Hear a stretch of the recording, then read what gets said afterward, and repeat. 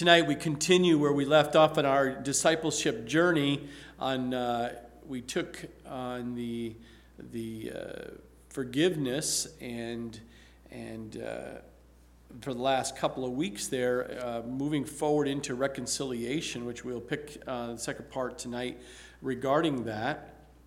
Reconciliation is that removing of all the hindrances that would be in the way of unity within the body of Christ, within unity, but not only unity, but whatever hindrances that cause a lack of peace within the unity of the brothers and sisters in the body of Christ. They need to be reconciled. They need to be removed. They need to get removed, those hindrances. And so tonight, as we talk about reconciliation that needs to take place in your life or those you're discipling, you want to encourage them to reconcile and in regards to the relationships that might be hindering unity and peace within the body of Christ and within your life. Now, I should have just had, Mark continue the teaching tonight because he took one of the key verses that I want to reference tonight. So I'll just keep referring back to Hebrews, but also many of the other scriptures he was kind of in his prayer, weaved into his prayer and read. So, but we want to look at 2 Corinthians chapter 5, verse 17 through 19. I will read that one for you. Besides the Philippians 3 that he read.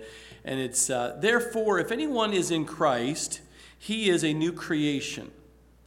All things have passed away. Behold, all things have become new. Now all things are of God, who has reconciled us to himself through Jesus Christ, and has given us the ministry of reconciliation. That is, that God was in Christ reconciling the world to himself, not imputing their trespasses to them, and has committed to us the word of reconciliation. So here we see the asking of forgiveness from others is a very scriptural, biblical thing you must learn as a Christian, and you must be teaching those who you're discipling. It's a scriptural matter involving acknowledging that you have sinned against someone. And if you have sinned against someone or against them, that you have this desire of mercy and pardon, not to have them be who you sinned against to come against you and actually pay you the price that you should be receiving because of the sin that you deserved. But no, you desire mercy and you desire pardon from that person or from those people you've sinned against. That's acknowledging, that's a forgiveness, acknowledging, and we're looking for reconciliation so that you are spared the consequences for that sin upon that person or group that you may have put upon. And asking for forgiveness is vital for reconciliation and may lead to a difference in a relationship that you have right now that you're dealing with. It can result in the fact that you've asked for forgiveness, you started taking the steps necessary for reconciliation with that person, and it can bring about a different relationship of complete restoration of that relationship that might be completely divided or just having some conflict in unity and in peace within that relationship that you have. Now, there's very specific biblical actions you must take. So this is not just to sit back and I will see how this is all going to work out, but you need to actually take steps in reconciliation and as part of your journey as a Christian. Now, repentance is the changing of your mindset or the changing from a mindset of pleasing self in that situation. I want what I want to have happen in that situation. I want to be happy in that situation. I want to go my way in that situation. And move it from that kind of a mindset to saying, God, what will please you in this situation and relationship? Not what I want will please me, but what will please you, God, in regards to that repentance and that will bring pleasing to you, oh my God, and which is then followed by a corresponding biblical change in your life. There's one thing that says, I repent of doing that. I don't want any more. I don't want to please myself in that way. I want to please God. But then you have to make a change Repentance is a change the way. You just don't say it, you must actually follow through with doing it. Now, biblical repentance results in a change from disobedience to biblical obedience behavior. We see Matthew 3:8. We can see Acts 26:20. I'll read that one for you. But declared first to those in Damascus and in Jerusalem and throughout all the region of Judea, and then to the Gentiles, that they should repent, turn to God, and do works befitting of repentance. Matthew 3:8, of course, is therefore bear fruit worthy of repentance. There should be some results that you can actually see, a change in heart, a change in behavior. The actions line up with their words and what they say. Their heart has been changed too. So biblical repentance results in a change from disobedience to biblical obedience. Romans 14:19 says, therefore let us pursue the things which make for peace and the things by which one may edify another. In relationships, we should be looking to edify other people, not just to edify yourself. That should not be happening. Colossians 3, verses 12 through 14. Therefore, as the elect of God, holy and beloved, put on tender mercies, kindness, humility, meekness, long-suffering, bearing with one another, and forgiving one another. If anyone has a complaint against another, even as Christ forgave you, so you also must do. That's not I'll think about it, you must do. It's a commandment. Above all these things, put on love, which is the bond of perfection. So do you want reconciliation in your relationships? Then you must change. You can't change another person, but you must first change. And then when you change, you will have those tender mercies toward them, kindness toward them, humility toward them, meekness toward them, long-suffering. You'll be bearing with one another. People sometimes are very difficult to live with or live near or work with side by side. But that doesn't change our responsibilities as a Christian of how we respond and deal with and work with these people. It could be in the family members or it could be outside the family member. Now, we also see that biblical repentance acknowledges sin. If you're having biblical repentance, true biblical repentance, you will acknowledge the sin and takes personal responsibility for it. You will not shift your responsibility to someone else. We see that in 1 John chapter 1, verses 8 through 10. If we say that we have no sin, we deceive ourselves, and the truth is not in us. If we confess our sins, he is faithful to just to forgive our sins and to cleanse us from all unrighteousness. If we say that we have not sinned, we make him a liar, and his word is not in us. 1 John chapter 1, verse 9 and 10 are very important verses. You must, 8 through 10 as we just read, but 9 and 10 especially. Also, biblical repentance results from a sorrow for sins committed against God and others. There should be a godly sorrow for recognizing that you're a sinner who's sinning against God and you're sinning against others, and that should bring sorrow to your life. 2 Corinthians chapter 7, verses 9 and 10. Now I rejoice not that you were made sorry, because many people are sorry. I'm sorry. You hear the wind is, I'm sorry, the wind's blowing out. I mean, there's a lot of people use the word and made sorry, but that your sorrow lead to repentance. The question is, will it change your life? The sorry must bring a sorrow that changes a life in someone's life and not just be words. For you were made sorry in a godly manner that you might suffer loss from us in nothing. For godly sorrow produces repentance leading to salvation, not to be regretted, but the sorrow of the world produces death. So it's important that we understand that this is a godly sorrow that should result in a changed life. We also know biblical repentance results in a broken or sorrowful for the sin and a certain type of heart. Do you know what kind of heart that is? A contrite heart. A contrite heart is completely putting away or a crushness or crushing any previous reliance on self. The contrite heart must have, I am not relying upon my heart though any longer. I am going to completely get away from relying upon this selfish heart that I have. James 4, verses 8 through 10 speaks to this. Draw near to God and he will draw near to you. Cleanse your hands, you sinners, and purify your hearts, you double-minded. Lament and mourn and weep. Let your laughter be turned to mourning and your joy to gloom. Humble yourselves in the sight of the Lord, and he will lift you up. That is a contrite heart, one that I no longer want to deal with this selfishness in my life. I want to be broken and I want to change.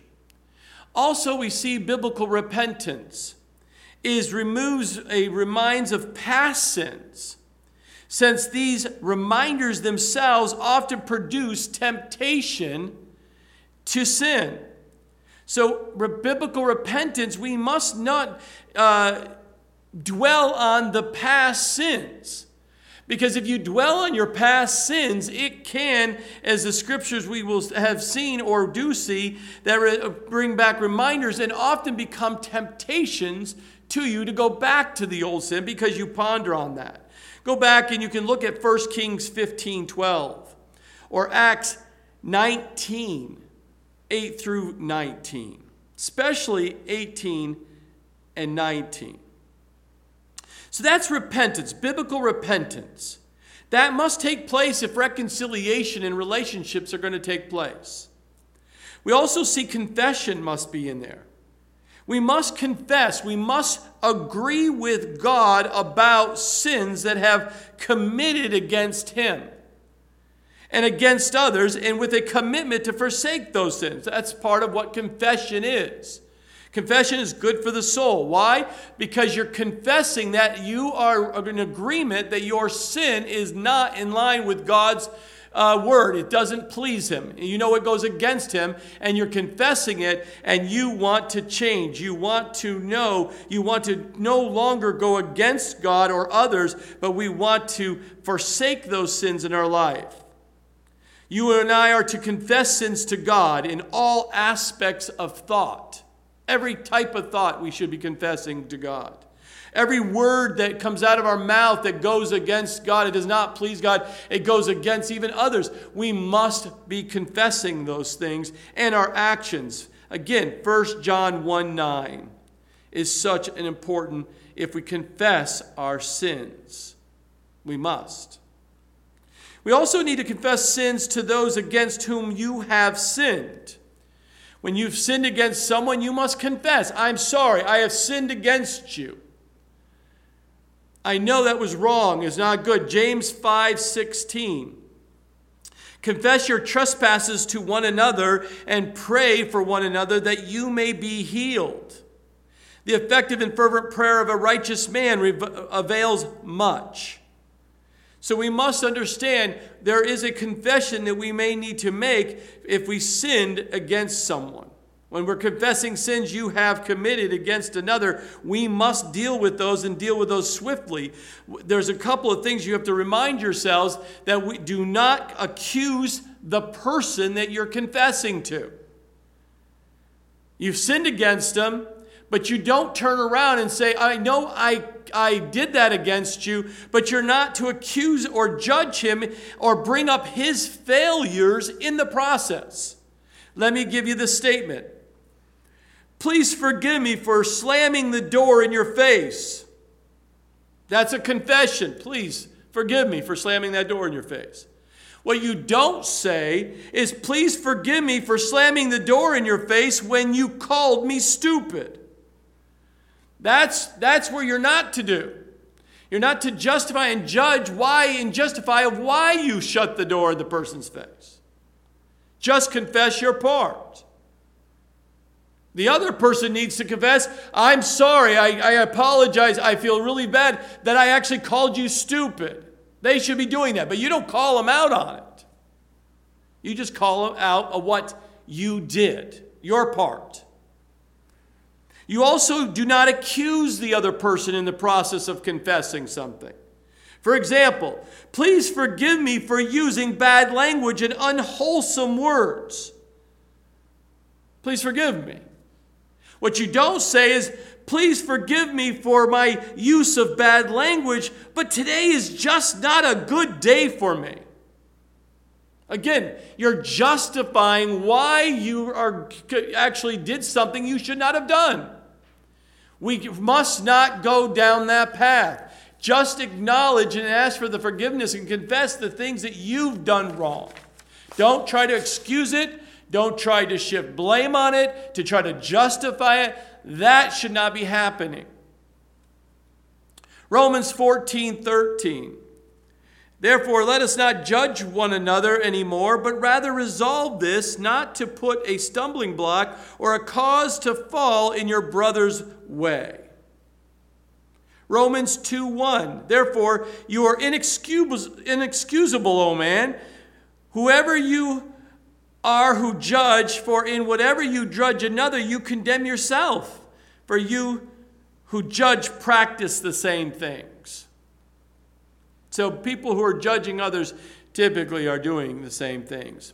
A third thing you must not do when you're confessing to another person that you've sinned against, you do not stop at merely expressing your feelings by saying, I'm sorry. By just saying, I'm sorry. I just feel sorrow the fact that I did what I did. It doesn't express the reconciliation of why you're sorry. You should say, I'm sorry, please forgive me for sinning against you when I yelled at you and called you names. That is what you're trying to do. You're trying to acknowledge and reconcile because you want the other person to know why you're sorry or sorrowful or what you're confessing about, that you want to have clarity of why you're doing that. So there's clarity and understanding why you know what you've done is wrong. Ephesians 4:15. Speaking the truth in love may grow up in all things into him who is the head, Christ. We must speak truth in love when we confess. It's not only repentance, it's not only confession, but we also need restitution when it comes to reconciliation. Restitution. Restitution is restoring or compensating for the damage your sin has caused another. Biblical restitution should be made whenever possible.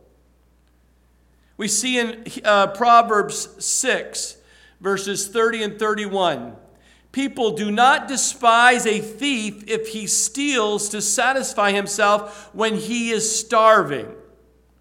Yet when he is found, he must restore sevenfold. He may have to give up all the substance of his house. So there's restitution for the stealing and what that theft or the thief had done. It must be reconciled. But there's also needs not only to repent, I'm not going to steal anymore. There's got to be confession. I've stolen. Yes, he could say I've stolen because I'm starving, because I don't have any food and I'm poor. Again, justifying. But he's got to do restoration. And in the scriptures, we see back then it was sevenfold restoration. It may cost him everything, his whole household. But then there's some restoration. In the case of adultery, forgiveness is available from the Lord for that adultery.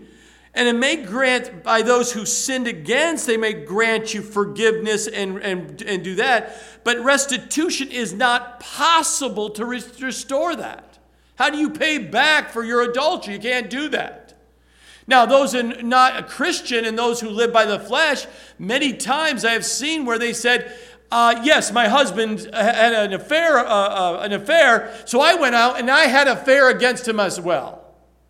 Like that was some kind of restitution. That's not right. That's unbiblical, unjustifiable for you to go and sin just because your husband sinned. It shouldn't happen.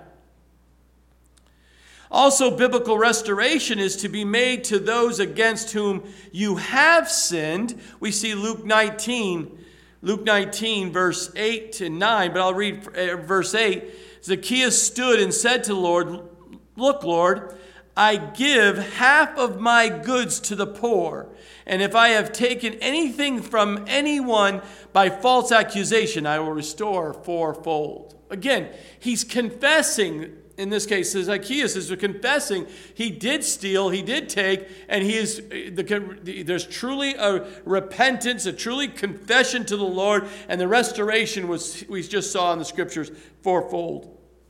For things that he didn't even know he took that he wasn't even sure about from false accusations.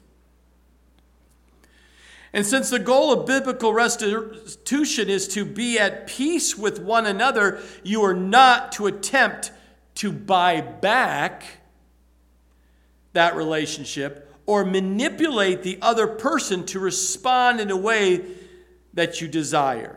Sometimes I repent, I confess, this was wrong, and what can I do? Can I give you something to try to get you to not file the case against me with the police? You want to buy back or manipulate someone through restoration. If you don't say anything, if you don't do anything, I will do this for you. That's not biblical restoration. So don't try to manipulate or buy back. If you would forgive me, sweetheart, I will buy you roses every week, and I will give you the diamond, and I will take you on trips. I'll do whatever. You can't buy back. There's no buying back. There's no manipulation to restore that relationship. Now, the importance of reconciliation, putting away enmity, putting away this evilness, this to establish and restore a relationship in unity and peace. It can only begin with being reconciled to God through Jesus Christ first. You must be reconciled to God because you have to recognize you sinned against him first before that person. Romans chapter 5, verses 10 and 11.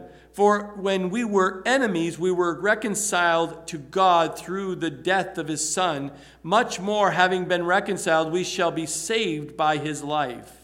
And not only that, but we also rejoice in God through our Lord Jesus Christ, through whom we have now received the reconciliation. You must get your life right with Jesus first before you think you're going to be able to restore in unity and peace reconciliation with the other person.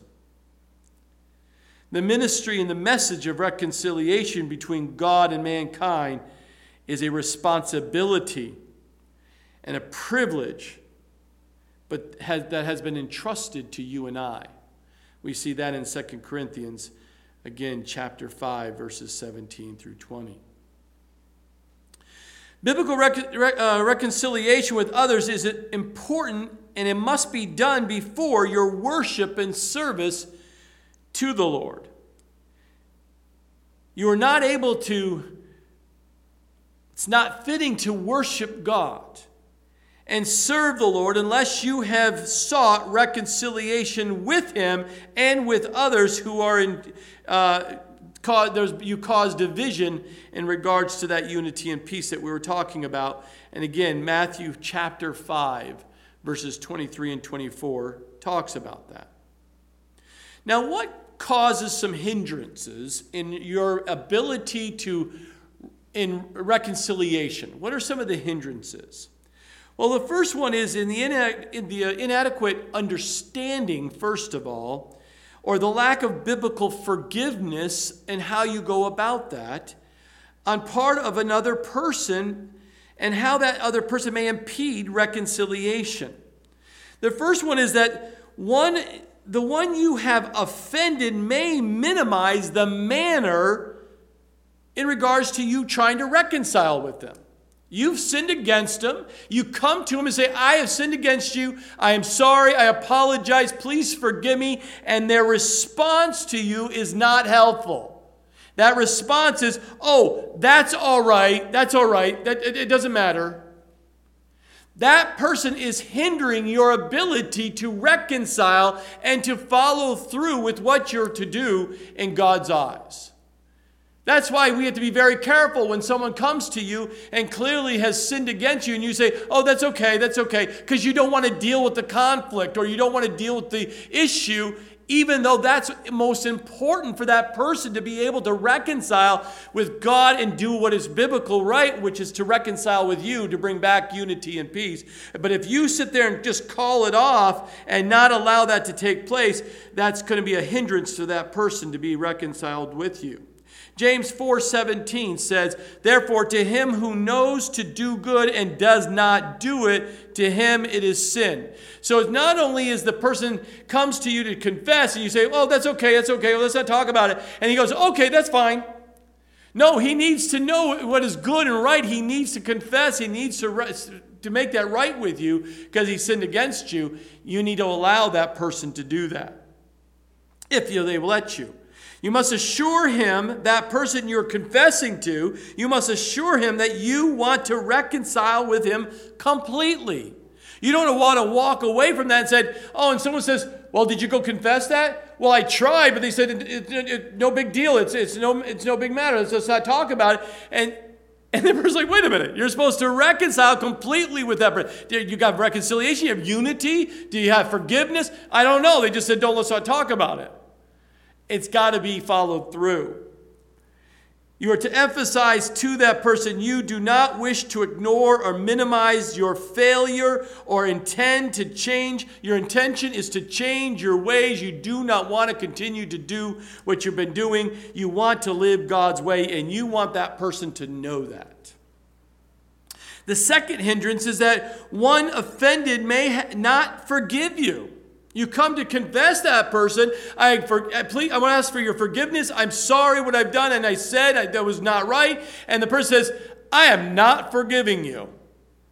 I am so angry. I'm so mad. I can never forgive you. Well, that hinders the reconciliation, the unity, and the peace because you've done your part. But that person now, as a Christian, if you're talking to another Christian, they have a responsibility to what? We just spent last week and the week before talking about forgiveness. You're supposed to forgive another person because you have been forgiven much by God. You must remember you are the only responsible, obviously, to do your part and ask for forgiveness based on what God instructs you to do. The other person's responsible between him and God, how they respond back to you. And if they're not willing to forgive, that's between them and God. God will work that out in their lives because they're not doing it biblically. Proverbs 16:7 says, when a man's ways pleases the Lord, he makes even his enemies to be at peace with him. So important that you take that step. Oh, I wonder what that person's going to say to me. It doesn't matter. You must ask for forgiveness and let them know that you're taking full responsibility for what you did and you're asking for that forgiveness to reconcile that relationship with that person.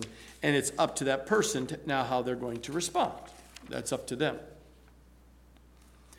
Now, seeking to be reconciled and at peace with another, assure him that you really do desire the forgiveness from that person. And that you intend to change, that you do not want to do that again.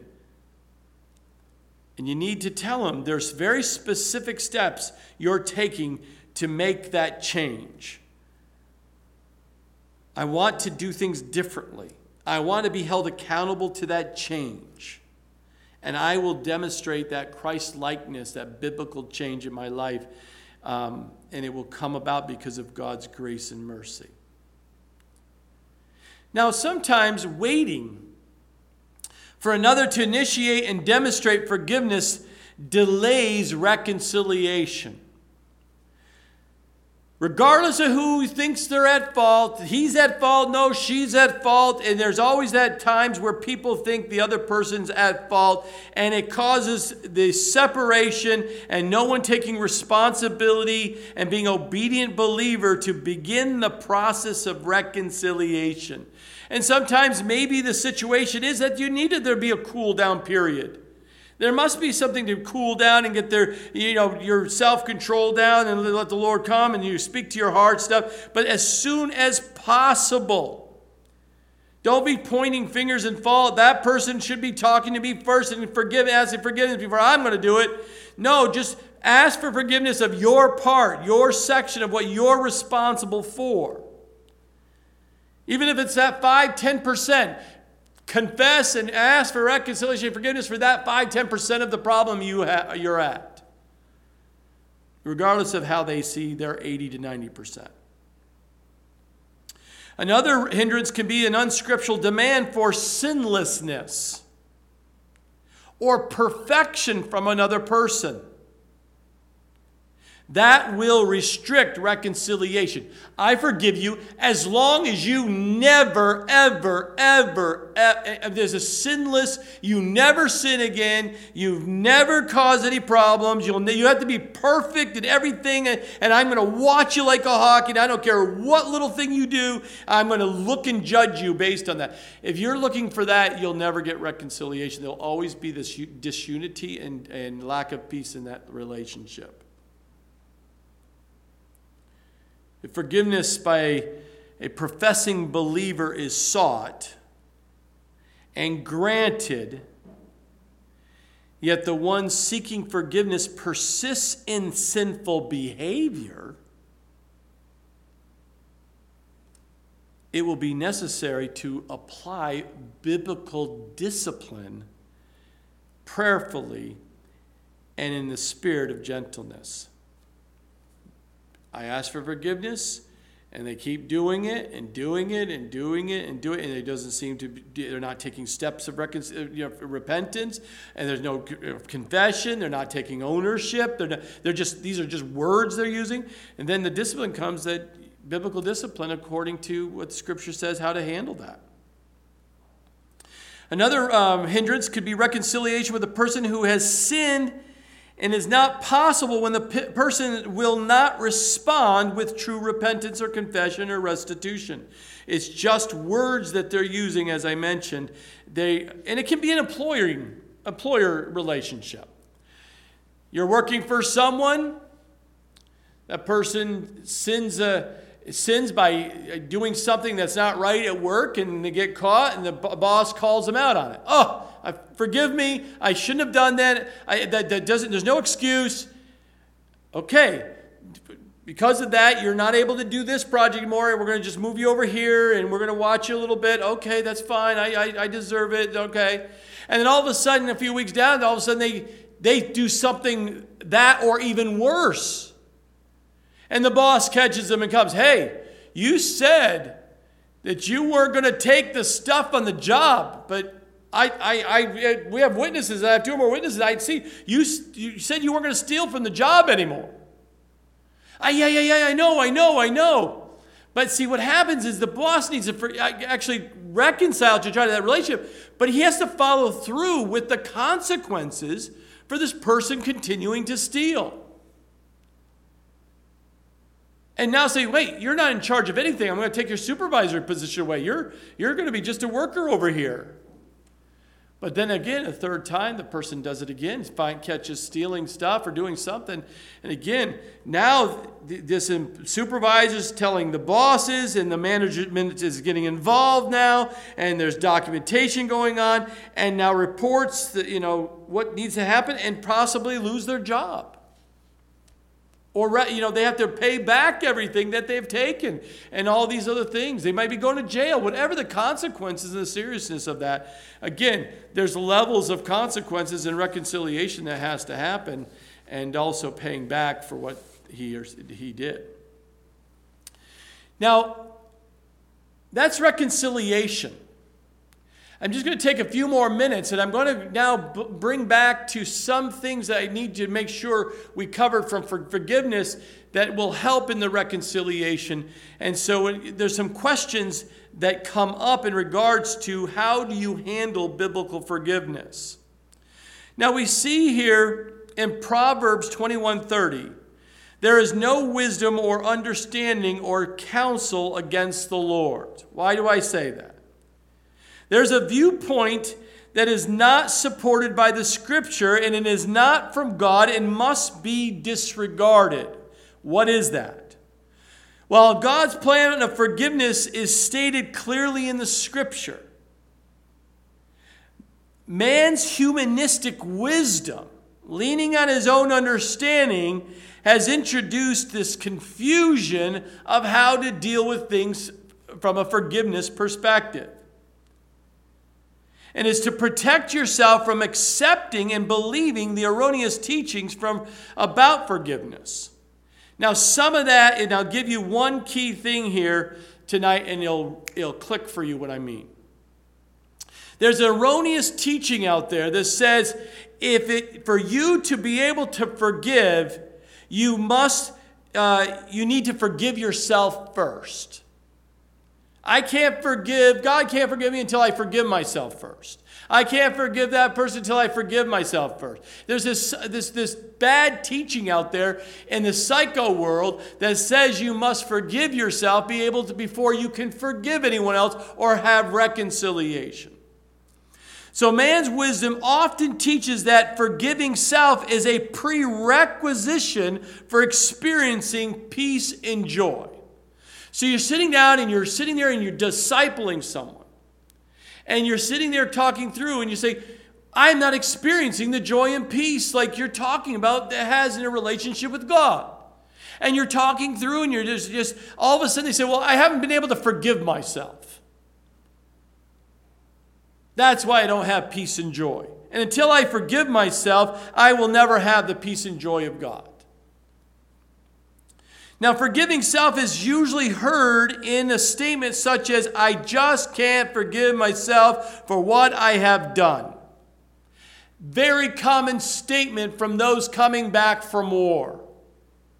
I cannot forgive myself. And I've watched here, even in this ministry, for guys coming back from the war, and they are absolutely mentally and spiritually ravaged, even physically, because they've seen and they've had to do and follow through with war, and that has caused them to think in a way that is not biblically sound. Because they think in their own wisdom that they cannot ever forgive, and God would never forgive me for what I have done or have seen. And I must learn to forgive myself to get rid of my guilt. And even solid believers may have that kind of thinking. And I have such guilt for doing what I've done. I've got to learn to forgive myself before I can do that.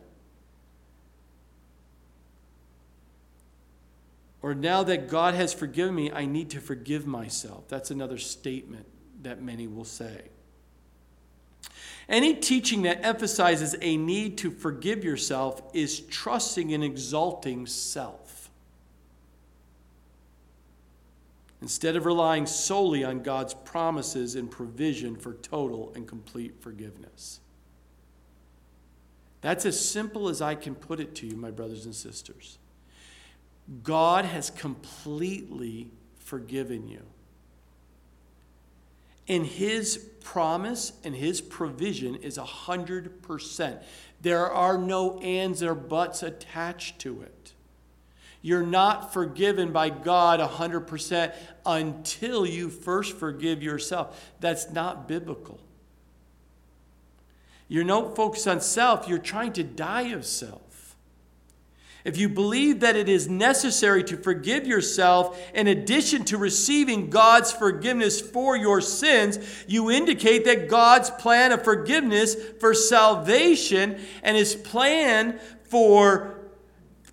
of forgiveness for your continued daily cleansings are not adequate. You don't fully understand God's promise of forgiveness. And you must grow. And that's why you're listening to this. This is part of the discipleship journey, is to help you help other people in regards to this forgiveness in their lives. And we must remember some things. First of all, receiving God's forgiveness is not a matter of feeling forgiven. I don't feel forgiven. It doesn't matter what you're feeling. God's promise is not based on your feelings. It is a matter of trusting God in His promises. Completely trusting by faith. That's faith. Trust God's promises.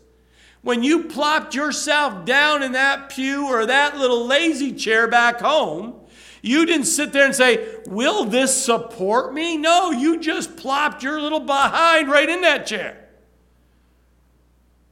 You put 100% trust in that chair that you were about to sit in. It didn't give a second thought.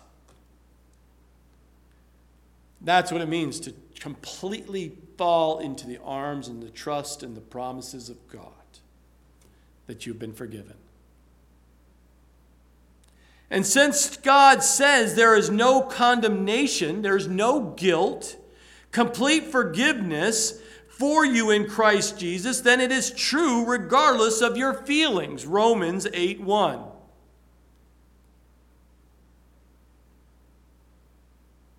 The third is that God says that He forgives you and cleanses you from all unrighteousness. Again, 1 John 1:9. And there is absolutely nothing you can or need to do to complete His work of forgiveness in your life. To experience that joy and the peace that God wants to give you. The fourth is the need to forgive yourself. That need, I need to forgive myself. You have this sense of guilt concerning past sins. And since guilt is the result of sin, you are to repent and confess your sins to the Lord. 1 John 1:9. And confess to others at the appropriate time to reconcile that, and by starting that confession to the other person, what have you done against them? And as subsequent steps of repentance should include that complete cooperation with God and renewing of your mind. So for you to be able to move on in that relationship to discipleship journey, we talked about it in the previous discipleship steps that you needed to take, and that is the reading and the studying of the Word of God, because the Word of God will renew your mind. So many people repented and confessed, and they're trying to reconciliation, they're trying to pay back, they're trying to make things right and have unity and joy and peace, but they're just guilt-ridden the whole time doing it because their mind hasn't been transformed based on the reading of the Word of God and the promises of God and how He sees that sin from now on. The renewing of your mind is so, so important. And instead of thinking you need to forgive yourself, in addition to receiving God's forgiveness, you should forget what lies behind, reach forward to what lies ahead of you, and press on toward the goal for the prize of the upward call of God in Christ Jesus. And Mark read that in Philippians chapter 3, verses 13 and 14.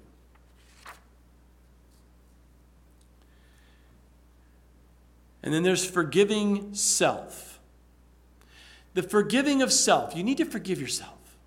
You see it in many different psychological, social worker, church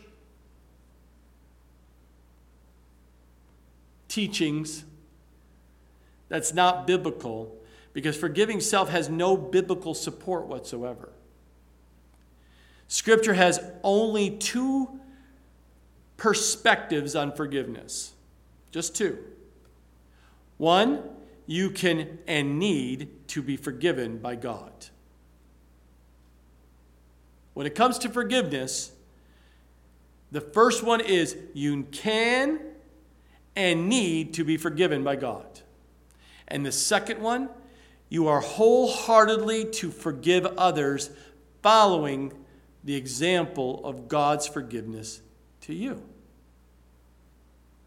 You're unable to forgive and to truly get reconciliation and forgiveness from someone if you have not gotten right with God first. You don't have the capacity, the capability. Prior to your spiritual new birth, living in the old self, living in the flesh, it was impossible for you to forgive sincerely because you are apart from Christ. You could not understand the things of God. You just could not. 1 Corinthians 2:14 talks about that. You did not understand these things of God of when it comes to forgiveness. And 2, you were powerless to obey him, Romans 8:7. You did not have the power of God living within you and the power of the Holy Spirit to help you to truly, biblically, spiritually forgive sincerely to another person. And thirdly, you could not conform to something of new. You couldn't change your life. You couldn't become a different person. You could do nothing about it and had not even experienced yourself in Ephesians 4:32. You cannot conform to something new unless you've been made new. Because you didn't understand forgiveness in the old flesh. Truly, sincerely. You had not experienced forgiveness. It's hard to forgive someone else if you haven't experienced forgiveness from God.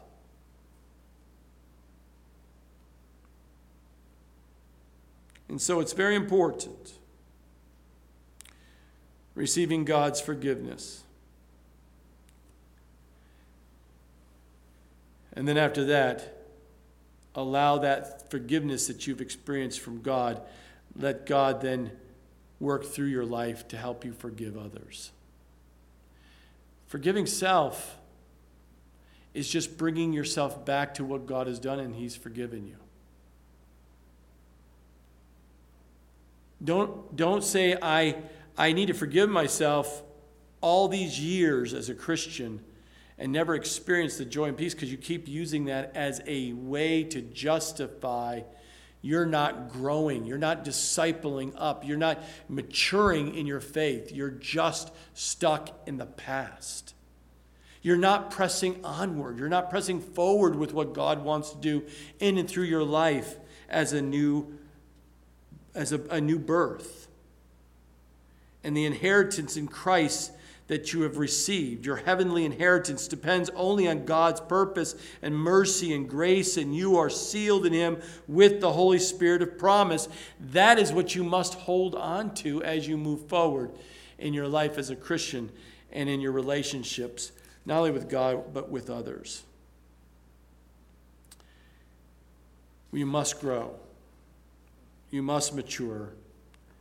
And as a disciple on your journey, may you hold on to these many truths, and as you study the Word, may God continue to reveal many, many other scriptures to you in regards to forgiveness and reconciliation.